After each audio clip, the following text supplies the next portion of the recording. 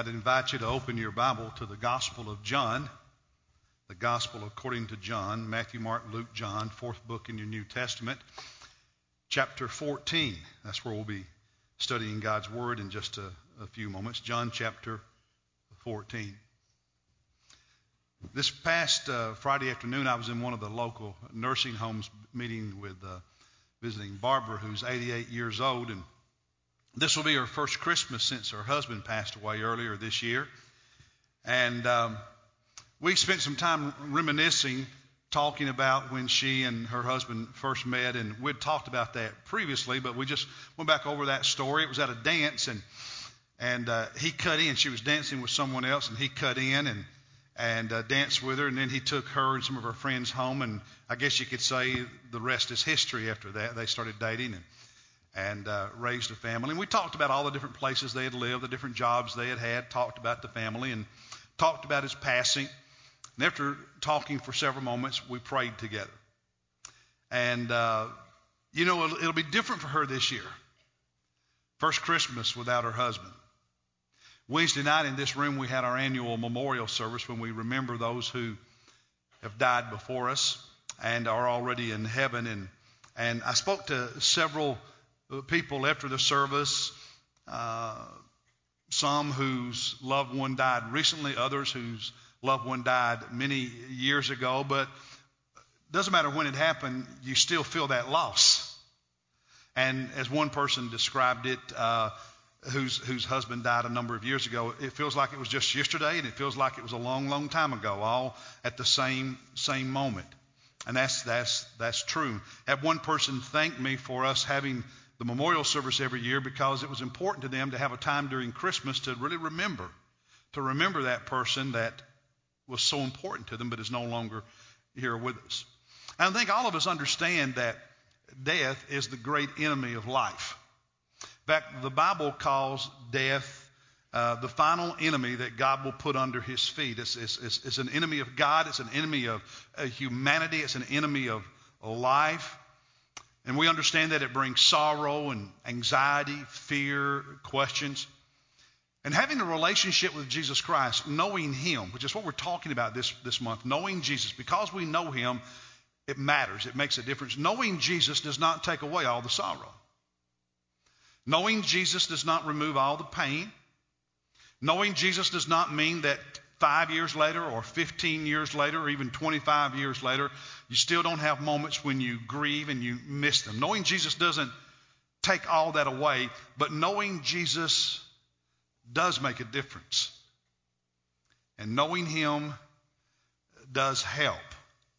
I want to talk about that this morning. I want us to use an experience from the life of Jesus with his followers, with his disciples, to learn some lessons about how knowing Jesus helps us and how eventually the enemy of death will be completely defeated and all the pain that it's caused vanquished. John chapter 14 is the story, and the setting, the background, if you will, is found in chapter 13. We're going to study chapter 14, but in chapter 13, Jesus is with his 12 disciples. They're in the upper room, having their last meal together, because later that evening he will be arrested. The following morning he will be crucified. And he's telling the disciples this is going to happen. Now Judas gets up and leaves because he's the one that goes and betrays Jesus.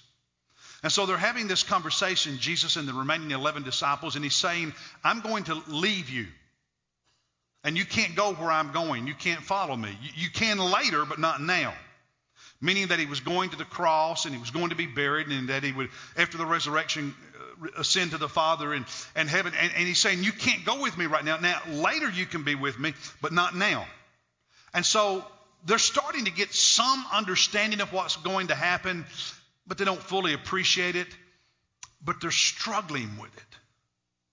The idea that Jesus is going away and they will no longer be with him. The idea that Jesus is going to die and they'll be separated from him for a season bothers them, just like it does us. Maybe even as a follower of Jesus Christ, we know we will see those who've already died. We'll see them again if they knew Jesus. It's not forever. but it still hurts and it still troubles us. And so that's the setting. And so Jesus, knowing that they're upset, that they're anxious, tells them some things, makes some promises to them.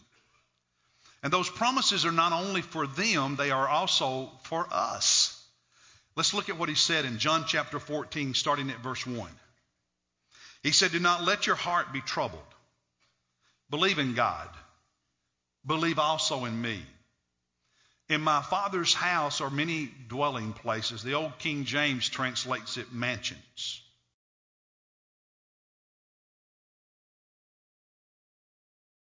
If it were not so, I would have told you. I go to prepare a place for you. Then in verse 3, if I go and prepare a place for you, I will come again and receive you to myself, to me, that where I am, there you may be also. And you know the way. You know the way where I'm going. And then Thomas speaks up and says to Jesus, "Lord, we do not know where you are going, and how do we know the way?" I mean, if we don't know where you're going, how do we know the way there? Verse 6, Jesus said to him, "I am the way, and I am the truth, and I am the life. And no one comes to the Father but through me."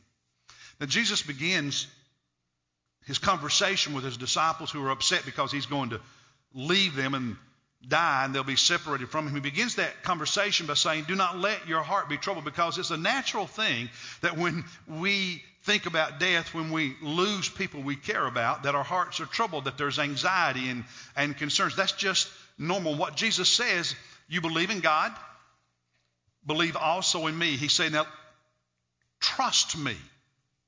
In the midst of your questions, the midst of your anxiety, in the midst of your trouble, your fear, your hurt, he says, trust me, because I'm going to tell you something. Believe God, believe me, trust what I say, because I'm going to make you two promises. And that's what he does in this chapter. He gives us, just as he gave them, two promises, and I want us to look at them this morning. The first promise is this.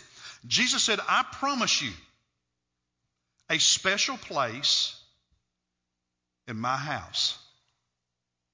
I promise you a special place in my Father's house. Look at verse 2. He said, "In my Father's house are many dwelling places. If it were not so, I would have told you." He said, "I'm not lying to you. I'm telling you what awaits you and others who trust me, who believe in me in the future. In my Father's house are many dwelling places, and I'm going to prepare one for you." As you know, the New Testament was written in the Greek language, and here it's translated into English, and the word translated house there is the word oikoia, from the word oikos, which is the Greek word that's just an everyday, down-to-earth word for house, for home. So when Jesus describes heaven, when he describes the Father's house, he doesn't use a formal word. He doesn't use a fancy word. He doesn't use the word mansion even. He doesn't use the word palace.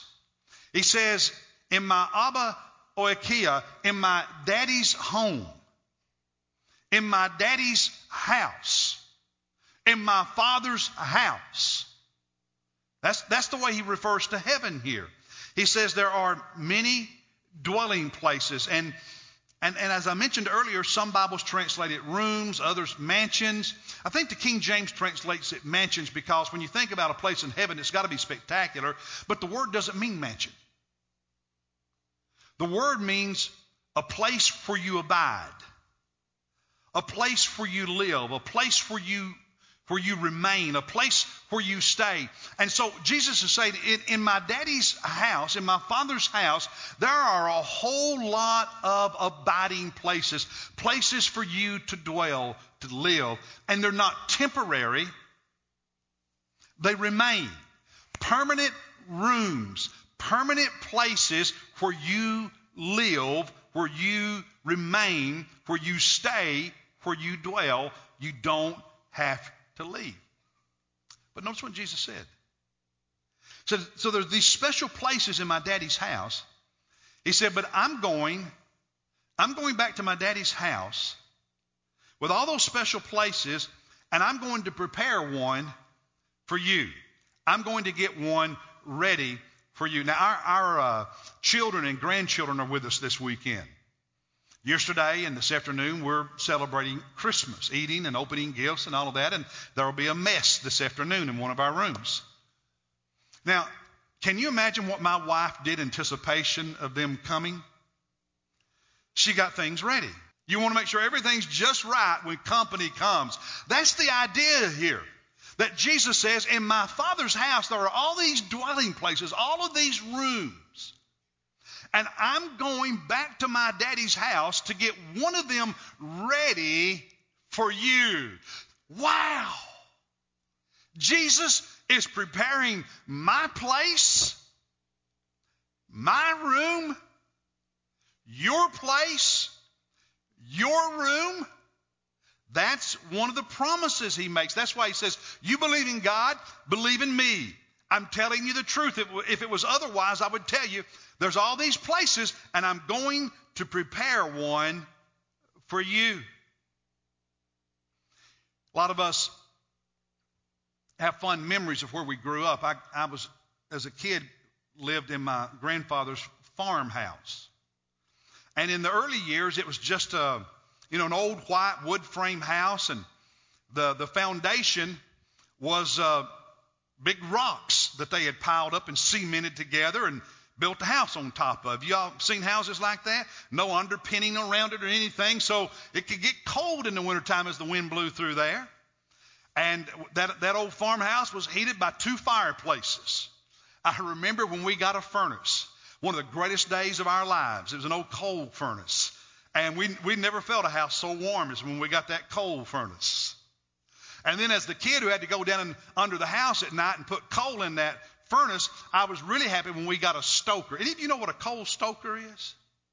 It's basically a machine that you feel during the day, and at night it just keeps shoveling the coal in the furnace so you don't have to do it. It was a hallelujah day when we put that stoker in with that furnace. And of course, I saw that house remodeled over the years, but I have all these memories, okay? Had a wraparound porch that went around 3 sides of that old farmhouse.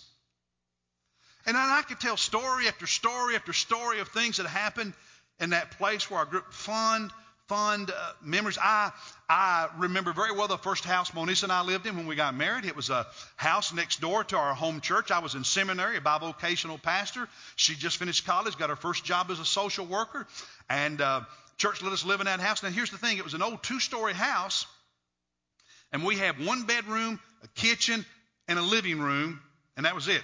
The rest of the house was used for Sunday school. And we shared the laundry room with a daycare next door. But you know what? We were happy. The first few weeks in that house, we had these orange milk crates? That was our end tables.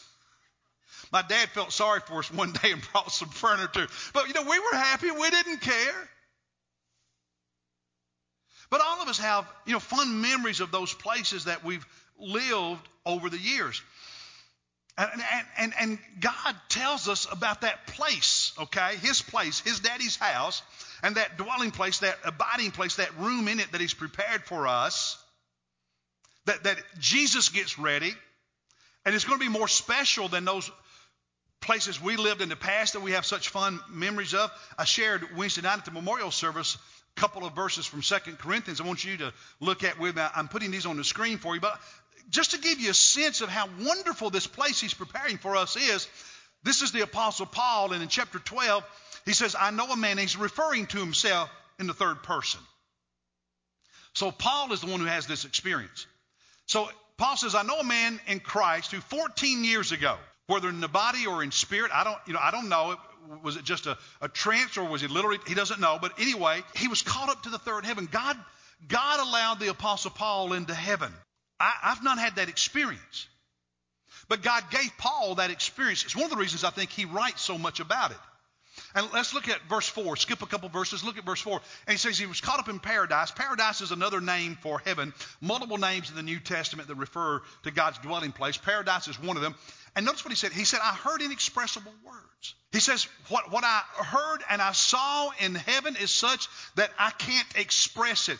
And the praise and the joy was beyond our ability as human beings to explain in our own language.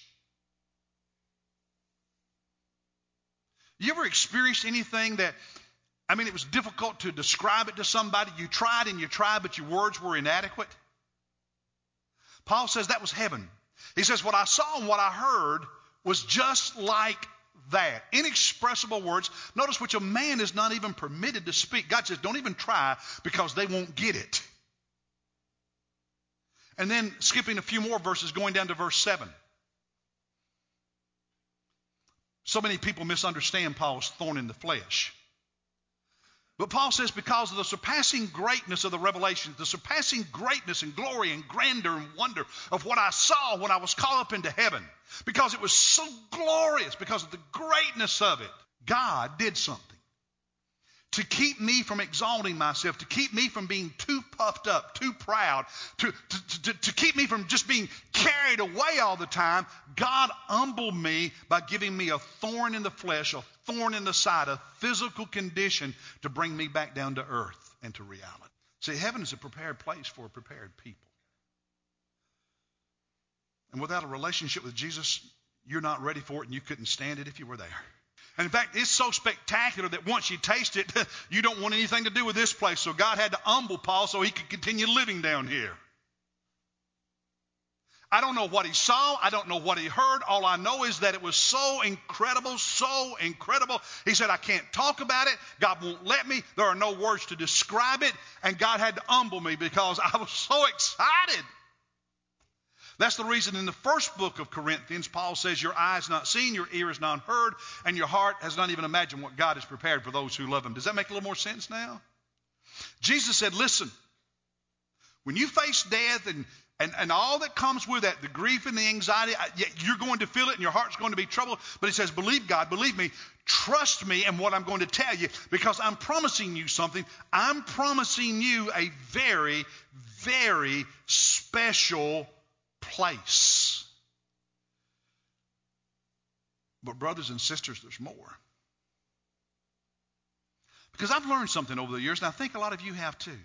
I've lived in 10 houses in my lifetime. I remember 8 of them.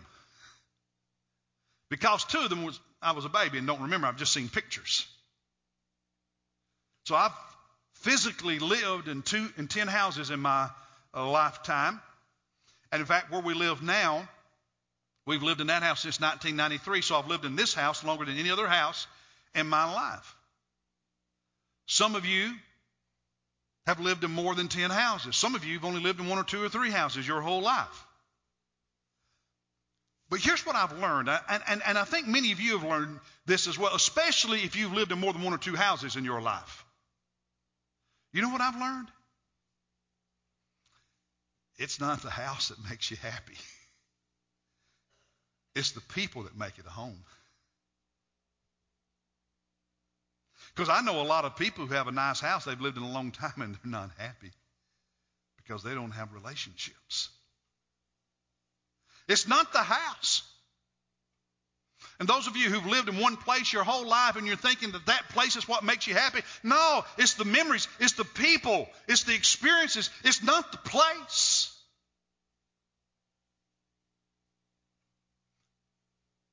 It's the relationships. That's the reason when Melissa and I had those orange milk crates for end tables, we were just as happy as we were after my dad bought us. Now, I'll admit the day he brought us the new furniture, we were excited, but guess what? We weren't any more happy. It's the people that make it a home. And sometimes we lose sight of that and we sacrifice relationships to have stuff. Sometimes we sacrifice relationships to have a place. That doesn't work. It's the people. And you know something? Same thing is true with Jesus and us and his house. Because, heaven, Wow, can't put it into words. That place he's preparing for us spectacular. But it's not that which makes heaven so grand. What makes it so grand is he's there with us. Now look at what he said again in John 14. In my Father's house, my Father's house, many dwelling places. If it wasn't so, I would have told you. I go to prepare a place for you. And verse 3, if I go and prepare a place for you, I will come again and receive you to myself, that where I am, there you may be also. Do you see the personal, intimate nature of it? See, what they were upset about, what was troubling their heart, was that they were going to be separated from Jesus because he was leaving them. He was going to die. And he's trying to say to them, hey, I'm going to a special place, and you're coming there too. But what makes it special, what makes it special isn't how glorious it is, isn't how beautiful it is, isn't how spectacular it is. What makes it special is we'll be together there. Jesus says, I'm promising you a special place, but he also says, I'm promising to be with you, for you to be with me in that special place. You see, the truth is, we can be happy anywhere if we're together. But if you're not with people, you won't be happy. It doesn't matter where you are. And the same is true with Jesus. I remember years ago hearing about a country doctor who went to visit a patient who was a good friend of his, lived on a farm in a farmhouse. And this old country physician took with him his best friend, his dog. And when he got to that farmhouse, his friend was upstairs in a bedroom sick. It was a serious illness. And so he left his pet downstairs while he went up to the bedroom and closed the door, went in, examined his friend, examined the patient. And after the examination, he was sitting on the bed talking with him. And at one point during the conversation, his friend asked him, he said, what's it like to die? And the doctor was struggling with something to say. And suddenly, the doctor heard this noise, just kind of like a scratching, pawing noise. And he smiled. And he said to the patient, he said, you hear that? He said, that's my dog. I left him downstairs. But he's climbed those stairs, and he's out there in the hallway, and he hears my voice. Now, he's never been in this room. He doesn't know what it looks like in here. He just hears my voice, and he knows I'm in here, and he wants to be where I am. And that's us and Jesus. I've never been to heaven. I've never seen it. I don't know what it's going to be like. I know it's spectacular. But you know what's going to make it really neat? Jesus is going to be there. The one I sing to, the one I pray to, the one I worship, the one I serve, the one I love, the one who saved me, the one who died for me, the one who knows every hair on my head, every thought I think, who knows everything about me, who sustains me, who redeems me. He's there. Just like you can walk into a strange room and you don't know anybody, but you look around and you find that one person you know and you make a beeline to them and you feel more comfortable because there's at least one person there you know in that strange place. When I get to heaven, it's going to be all new and it's spectacular, but it's still going to be strange because I haven't been there before. But He's there, He's there, He's there, and I'll be at peace. And Jesus says, that's what I'm promising you. Because we know Him, because we know this Messiah, because we know this Jesus, those promises belong to us. Are you thankful for that? Now, I know there are two different reactions in this room, and those watching on television or via live stream, two different reactions to what I'm saying right now. One of those reactions, many of you, you get it. I mean, you were the ones who were saying amen and clapping a moment ago. You get it. You understand it. How glorious that is. Not just to be in that place, but to be with Him. That makes sense to you. But there's some of you, others of you, who don't get it. You don't feel it. And when we talk about how wonderful it is because we're going to be with Jesus and He's going to be there, you're saying, okay, I get that intellectually, but man, so what? That doesn't really mean much to me. You know why it doesn't? Because you don't know him.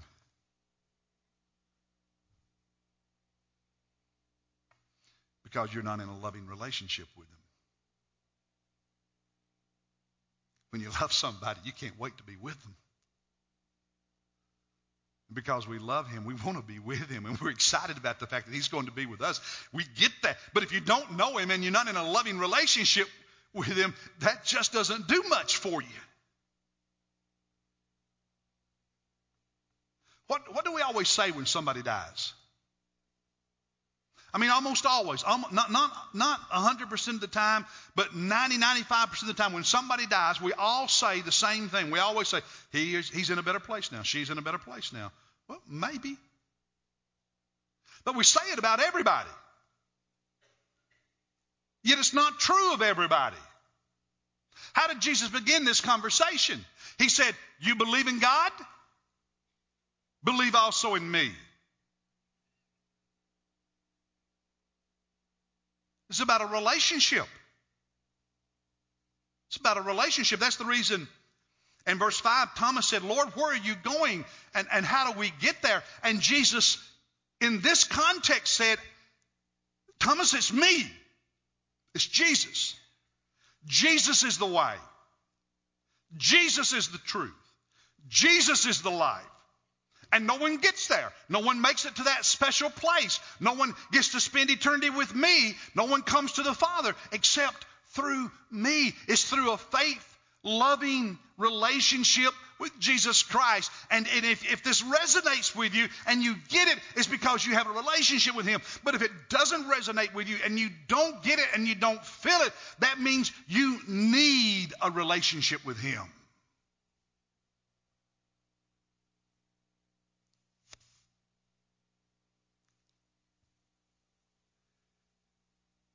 Have you been thinking about committing your life to Jesus? Do you want more than a hope-so religion? I hope I'm going to heaven. I hope I'll be in one of those places when I die. You want more than a hope-so religion? Are you ready for a loving relationship with Jesus Christ, not just a connection to some church?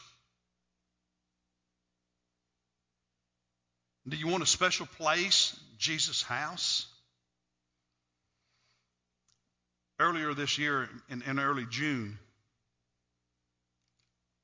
out in Arizona, someone purchased a lottery ticket that was a winner. $14.6 million. Now here's the thing. Their state lottery, you have exactly 6 months, 180 days to claim the prize, the winnings. And if you don't claim it within 180 days, you forfeit. And the ticket becomes worthless. On December 2nd, okay, 20 days ago, on December 2nd, no one had claimed that $14.6 million. And all the money was forfeited. And if they come forward now, the ticket is absolutely useless, worth nothing. And how many people, maybe you, Jesus is offering himself. He's offering his home. He's offering a relationship. But for whatever reason, you're not claiming the prize. You keep waiting, you keep putting it off. And it's not 180 days, but for you and me, it's death. Because once you die, the ticket no longer is available, no longer any good. Because if you don't claim it now, you can't claim it then. And if you're one who's saying, you know, I've been thinking about committing my life to Jesus. I've been thinking about having a loving relationship with Jesus. I've been thinking about I need the real deal, not just a connection to some church. I need a relationship with him. If you've been thinking about I want a special place with him, then he says, here's the ticket, claim it. It's him. It's him. It's Jesus. But you've got to reach out your hand in faith and take it. You have to reach out your heart and life and faith and give yourself to Christ and commit yourself to Jesus Christ. Short of that, the ticket is not worth anything for you.